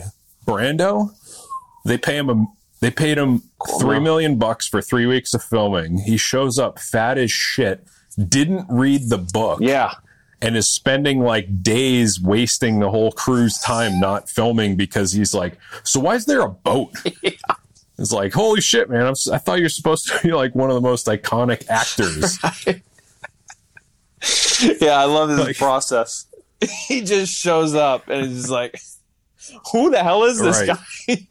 I gotta wear this goddamn outfit. Like if it were Daniel Day-Lewis, he would have enlisted in the army for 10 years first, and then shown up like already having a Green Beret. God, dude, yeah. I think it worked though really well, because like they were able to give him this kind of, like they were able to give him this kind of ghostly apparition kind of vibe by shooting him only partially. I think if you would have had a full look at him, he would have, like, in a way, Willard obsessed about this guy and was doubting how he would react when he would run into him. He'd become kind of this mythological figure. And so I think to have him shown in a quote unquote human form too much would have almost like taken away from what he represented, or what he was, supposedly built up to be to Willard before this mission or during this mission. Yeah. One thing that pisses me off, is that Willard is like, I've killed people before, but this time it's an American and an officer. Like, you had to throw that in there. Yeah. Like, if it was some enlisted dude, you're like, sorry, buddy, but this guy's an officer. Like, he is a real, the gentleman. Yeah. Like, they should have sent some privates after him. There would have been no problems there. Yeah, no shit. Enlisted dudes. But like, this is the kind of guy you have to salute his car. You ever run into that bullshit? Like, there you go. Yeah. Fuck this guy. They should have sent Barnes from Platoon. Yeah. He'd been done in an hour. Oh, Christ, yeah. Yeah. This movie would be 10 minutes long. You're like, all right, I killed him. You got anyone else? Right, yeah. That's the thing. I actually, Barnes killing that Vietnamese guy that was running out of that village was the first time I'd ever seen a depiction of killing in a war in a film when I was like 8 or 9 years old. And I thought, wow. Oh, yeah, because he shoots him in a full sprint from like 150 yards with iron sights. Yes. Like, and he does it pretty good shot. Cool, cold, calm, right? And then later, as I would grow up and, get into my teens and all this stuff, I would see films like Saving Private Ryan. Saving Private Ryan, there was a little bit more of an emotional kind of heaviness attached to killing. This idea of like, you had the full spectrum where like, you had Tom Hanks's character killed because he had to do this duty. He didn't want to do this, but he had to do it so he could get home and end this war. And then you had that weird translator guy in Saving Private Ryan's platoon who like seemed like he just got butt fucked all the time. Fucking coward. Yeah, he's like super coward, and he like just doing this was like he was like just totally like, convulsing and like becoming unglued like on the battlefield, right? And so I almost felt like then watching Apocalypse Now, it was almost to say that there is a script that you have to follow. That there is, if you do these actions on behalf of the company or the U.S. military or in the service of this war, there's acceptable things. But then there's a line. And when you cross it, that's what makes you an animal or inhuman. And I think Kurtz and the idea of Kurtz is deciding or questioning where that line begins. This idea goes, we drop fire on them, but we can't write fuck on our airplanes. It's like this guy is like, I don't want to follow this fucking script. I don't want to feel bad about these certain things that you prescribe because I have to do these certain things. And I wonder how this is a rant, but how this shapes a person towards their relationship with violence and towards their relationship with exacting brutality on other people or in the service of a war or in service of an organization or in whatever have you. Is there a noble way to comport yourself? Or is it best to have, like, my favorite was the French scene where the French widow who was like, my husband had two faces, one that loved and one that killed. And like the idea of like, can you switch and go between these two sides? And that's a way to live. To say, all right, I'm home. This is going to be the love face. I'm going to be that guy, and I'm going to do 100% this. And then when I go overseas to protect hearth and home, it's going to be that killing face, and it goes all out, does whatever it's got to do. I think that it helps to see it as a completely different place. Then back to the T-bone steaks and the fake beers and the cheerleaders. You don't want it to feel like home. Yeah. You want it to feel like you are on a different planet. Right. Which is why, like, you got to have respect for the people who are fighting on their home turf, right? Yeah. There's only two ways out for them, win or die. And then in the very beginning, when he's saying, every minute I sit here, I get weak. And when Charlie squats in the bush, he gets strong. He doesn't get any off days. He gets cold rice and rat meat, I think is what they say. Yeah. And back to your point about not wanting to call home. I don't think that you should, right? They try to give you some amenities, but I think there's a lot that you should refrain from partaking in because you need to stay focused in order to get out alive. Right.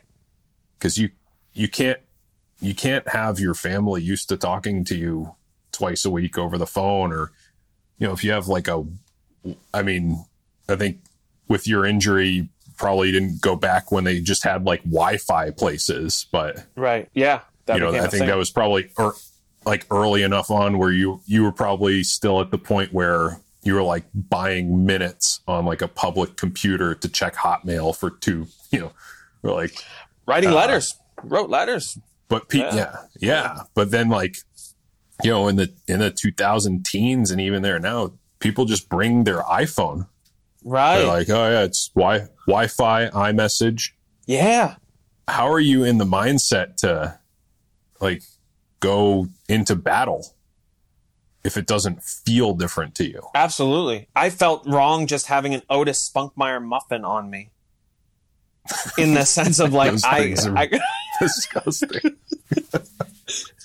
Can you imagine you get to hell and then you run into the people you killed? And Rippets.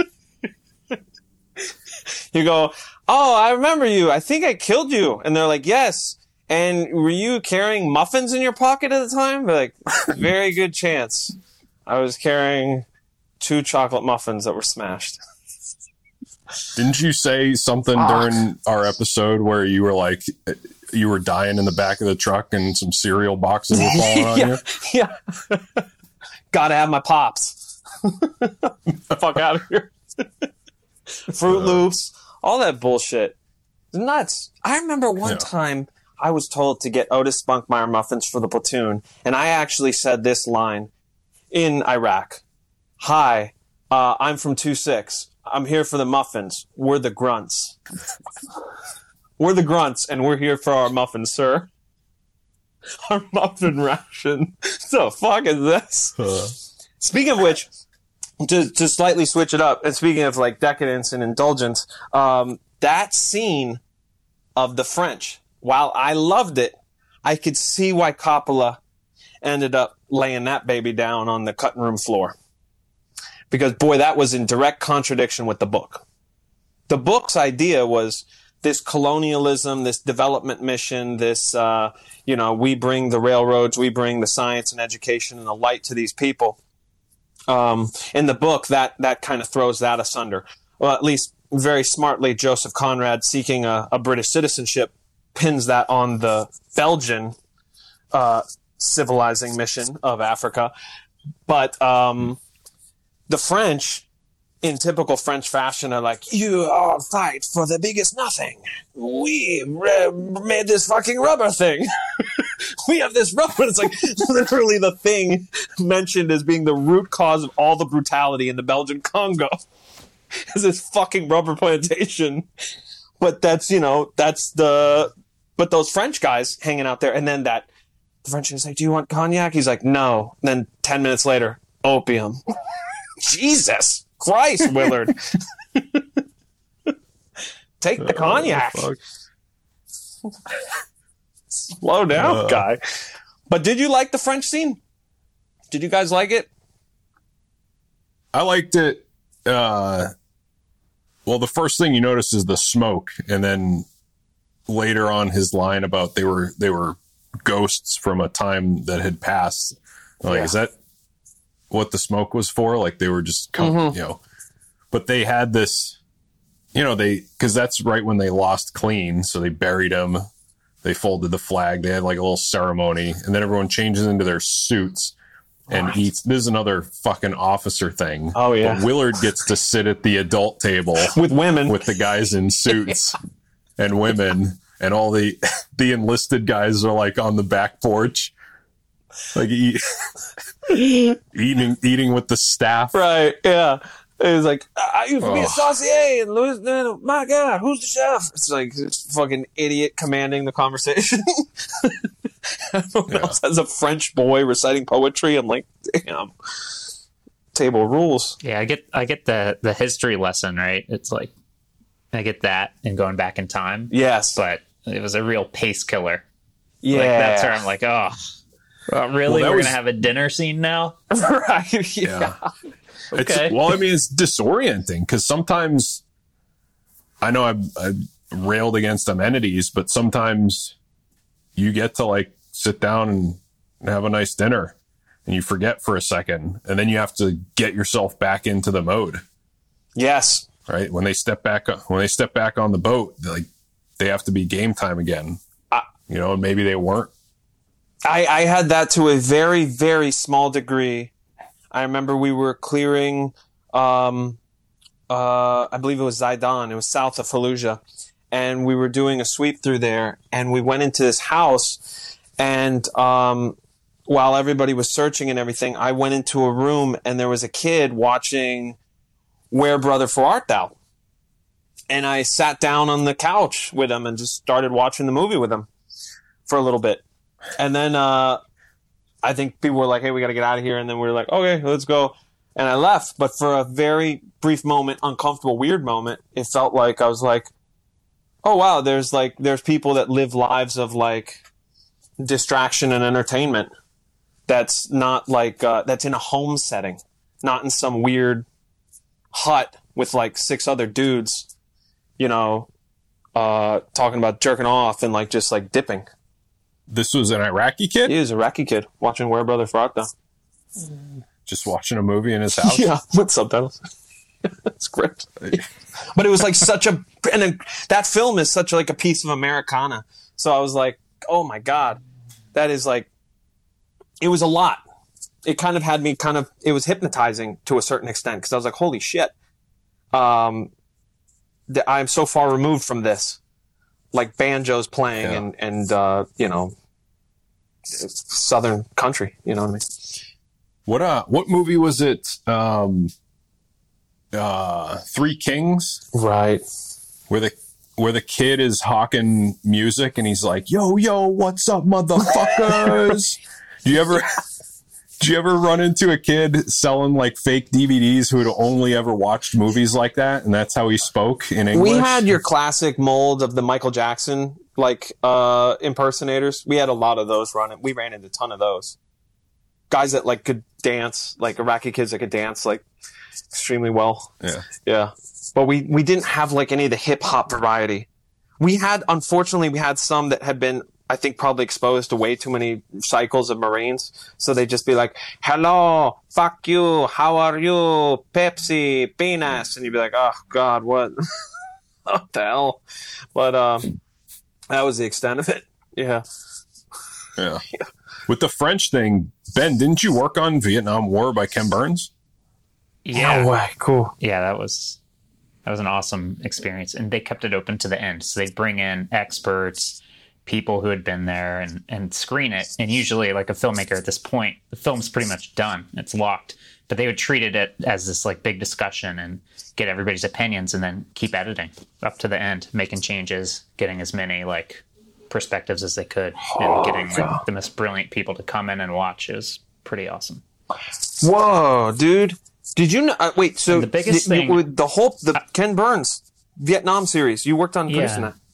I worked on it. Like we did all the picture finishing and putting it together. Did you guys talk to French veterans from that war, or was it really focused on Americans?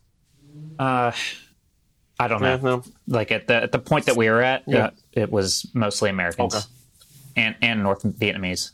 Oh man, I worked in Vietnam for a bit. I was a gardener down on in a guest lodge down in the Mekong, and dude, the Vietnamese down there, you just get this feeling, the ease that they move through that environment, barefoot. They were all through there, incredible. I mean, just so incredibly tough, so hardy. For them, all these, like if they were living in a Vietnamese augmented reality, they would just see, this I can eat, this I can drink, this I can make into something. And for me, I'm just like, I'm sweating all the time. This fucking sucks. Like, I have weird things on my skin. I don't know what this is, but I'll address this later. You know what I mean? It was just, that is a tough environment to live in, and those guys are incredibly cool, though, and tough. Nothing dies in the Mekong. It's incredible. Yeah, it was one of the other inspirations for this script I was reading about was some articles in Esquire back in the day about Khe Sanh. So I was reading up on that, and it sounded like northern Vietnam was just like mists, mountains, and spookiness. Yes. Yeah, I was up in Sapa, and that mountain country, it's always shrouded in mist. It's unbelievable. It's completely different from when you get down towards like Hue City and Da Nang, and then you get down to, it's got everything. It's got all Vietnam. It's so diverse with its climate and everything like that. It's awesome though. Love that. I love it there. Is it also we sure won in the end. Right now you have Ho Chi Minh statues, and staring right at is one side of Starbucks and Colonel Sanders KFC right next to him. That's so terrible. Dude, they're all the girls wearing yoga pants. I mean, everything. It's wild. But I like that French scene only for the sheer fact that it led me down a road of self-educating myself on the French in Vietnam and Indochina more. And this is a weird thing I learned. It's completely like out of the blue. But did you know the French had maintained mobile bordellos for their soldiers all the way up until 2006? Oh, 6? Yeah. Yeah. Oh, they shit. closed the last one in French territory, like French mainland, in the 70s. But they closed the one in French Guiana in 1993 because they said a Brazilian pimp complained that there was unfair competition competing with the French military. And then they closed the 2006. Who do you go to? The Better Business Bureau or what? He's like, hey, man, get all these Algerian girls out of here. And then they did. The last one in, go figure, Djibouti. Djibouti was the last one, 2006. Crazy. But they were all staffed with girls from predominantly locals, but also the ones they imported were from the Algerian Atlas Mountains highlands in Algeria, the place where famously belly dancing came from. And they go, let's bring in these girls. And they brought them in. And they'd be in this bordello unit, and that was their job. They get paid. They'd work as contractors. Wild, dude. I know, dude. We were such Puritans, our military. Near beers, no girls. Like we were like probably the closest to like a monastic order in a lot of ways, except for the muffins. Yeah, that was our bordello, fat kid bordello.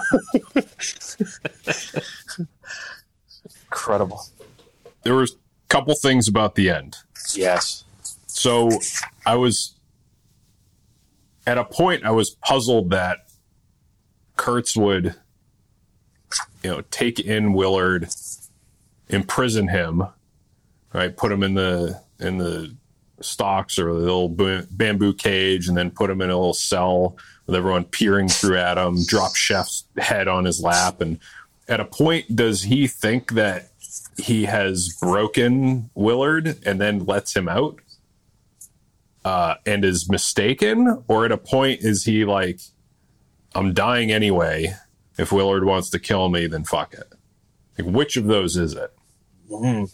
I took it in a weird angle, and that I considered Willard as being tested, whether he has the mettle to, in essence, act as a sin eater, as somebody who would slay Kurtz and then take his sins and horror and then do with it as he pleased. And what I would imagine is you have to, the horror, the final lines of Kurtz has to be addressed. And I take that as being a recognition of him being fearful that his life is full of regrets and he's being swallowed up by this darkness, and he lived this kind of shit existence, this existence between worlds, but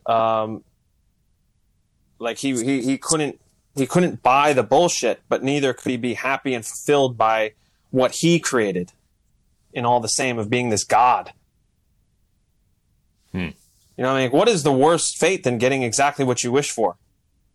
You know what I mean? You know?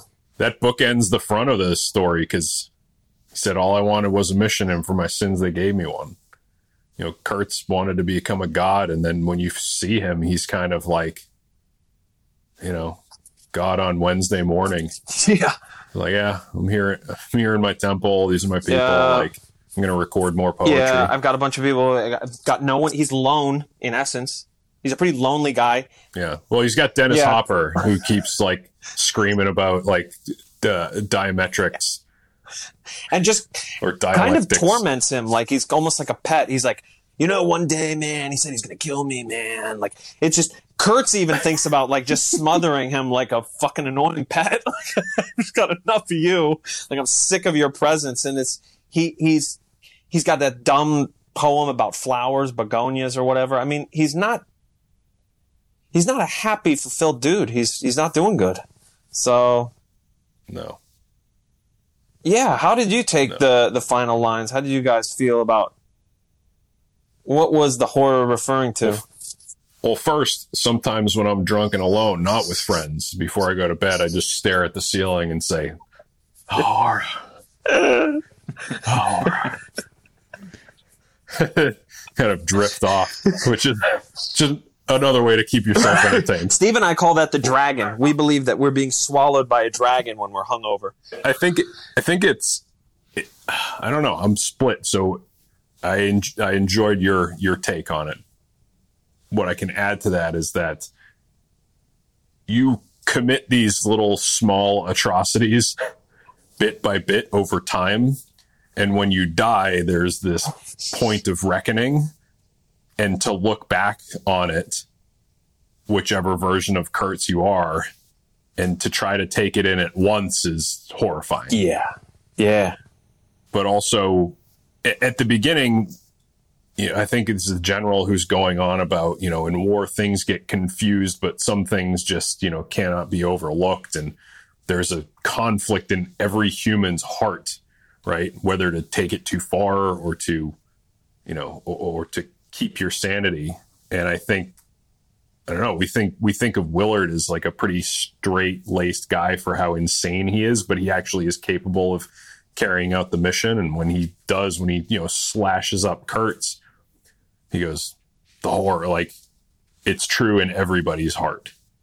Yeah. Right? Like that Willard could savagely kill me like this. Now, in the book, he dies on his own. So that's why I think it's the first thing I said.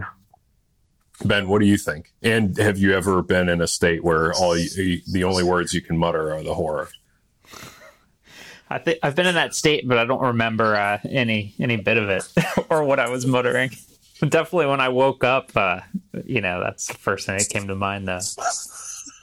Let me see. I think you got it as far as coming off the rails, coming off of going across the line and being in that dark place, the immorality, the savagery, being in that world. And then at the end, looking back and having that hit you all at once.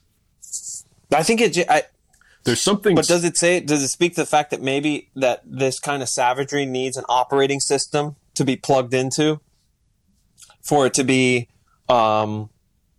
tempered so you can live with it? And this is getting into kind of a weird place, but I guess that's when simulation, virtual simulation, augmented reality comes to fruition, like that will be incredible because you'll be able to probably mirror the closest to having like a Colonel Kurtz simulator. You can go to fucking Angkor Wat and you can like cut off people's heads and do like crazy shit and go, I wonder if this is really what I like. If I really enjoy this, if this is something programmed into my animal, savage, primal being, or whether, I don't like this. I don't want to live with this. This is something I never want to do. Like, you know what I mean? Westworld. Yeah, Westworld takes there that you on. go. Right. Yeah. Oh, it's like if you start having a lucid dream where you realize you're dreaming in the dream, and then you can start exercising whatever powers. Yeah. You're like, am I going to fly or am I going to kill this guy right here? Because I know I'll wake up. Can you imagine we have a VR, like a Starbucks, a VR? You go, I'm just in my simulator right before work. I'm just murdering everybody at my workplace. It's getting it out. Like we're gathering the muffins. I think that's why everyone's afraid of Grand Theft Auto for the children. Yeah. There you go. Anything else? I took like a shitload of notes, but they're going to be all asynchronous if I just start ticking them off the sheet. Yeah. You guys ever seen River's Edge? No. What's that? I was wondering if you guys ever seen River's Edge. There's a Dennis Hopper character that I felt is kind of like the sequel. It's like the next chapter for this American journalist be in that movie. Where is that? Does that take place after? Yeah, it's like this 80s high school movie, but there's like the crazy vet who deals weed to the high school kids, and that's Dennis Hopper. I definitely will say this. The score of the movie took me out of it. That's one thing was my critique. I sometimes I couldn't deal with the score in the film. It was too synth. Like it would be, sometimes it would just took me out of the French scene. I think they could have gone with more nature sounds. I don't know, but that's just me. I know this is me speaking against the work of Francis. So I might come off fucking way out of my depth, but I'm just saying. Well, I mean, once he made Godfather 3, yeah. Well, did he want Pacino in that film? He did. He wanted Pacino in that film originally, I think. He had a whole Rolodex of people that he could have called upon. Well, he goes in the documentary. He's going through because he was going through the issues of Brando. Right.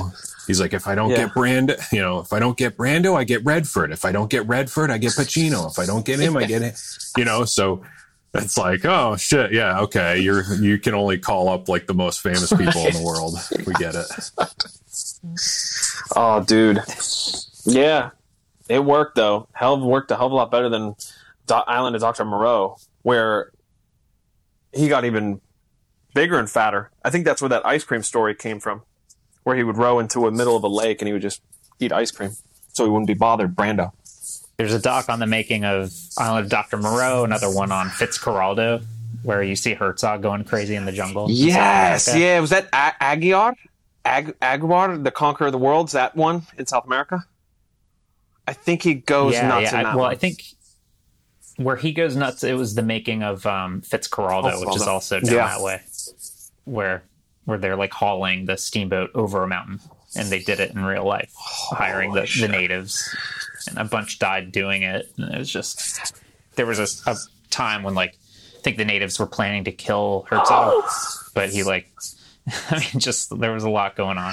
Holy shit. That's a great one. Definitely worth checking out. Do you think they're ever going to make they can make a good Iraq-Afghanistan war movie? When do you think that's going to come about? I personally don't think I think we're going to have to wait on that one for another 10 years. Yeah, I don't know. I think we covered, I talked about this with Nelson Miller. It's like, I like war movies, but they have to be before the conflict that I was in. Yeah. So I don't think I would like it anyway.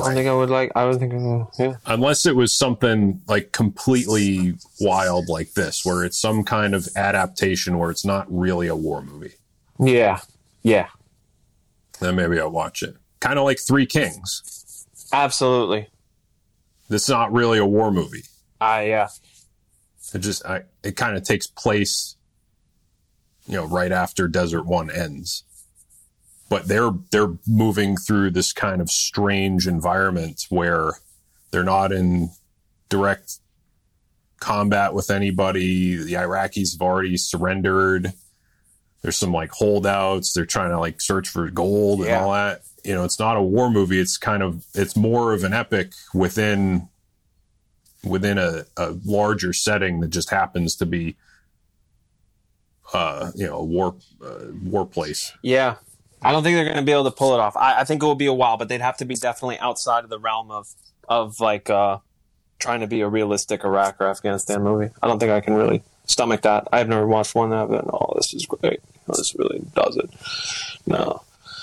No, we'll work on it. We'll get Noah on it. We'll get us together, and we'll come up with one maybe. I gotta find a 200-year-old book to rip off into a screenplay. Yes. Was that bad?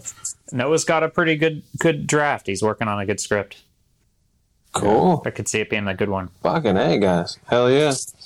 Cool, man. I'm glad I could be part of this. Thanks, guys, for doing this. This is fucking awesome. Yeah, thanks for coming back. We want to do something off the beaten path a little bit and get out of the straight-up interview and just talk about shit we like talking about. Hell yeah, man. Anytime, dude. Whatever. I can do any subject. Just give me 2 days to read up on it. Yeah, dude. All right, gentlemen. We hope you enjoyed this special bonus episode of Thank You Now What. Please stay tuned for more. And if you like what we're doing, please engage with us on social media or through our website, or by emailing us thankyouNowWhat@gmail.com. Let us know what you'd like to see more of, what you enjoyed, and what we could do better. You can also check out the website to see how to become a patron or supporter, thankyouKnowWhat.com. Now, we'll leave you with some Iron Maiden to basically recap the entire movie in metal form. Thanks for joining us.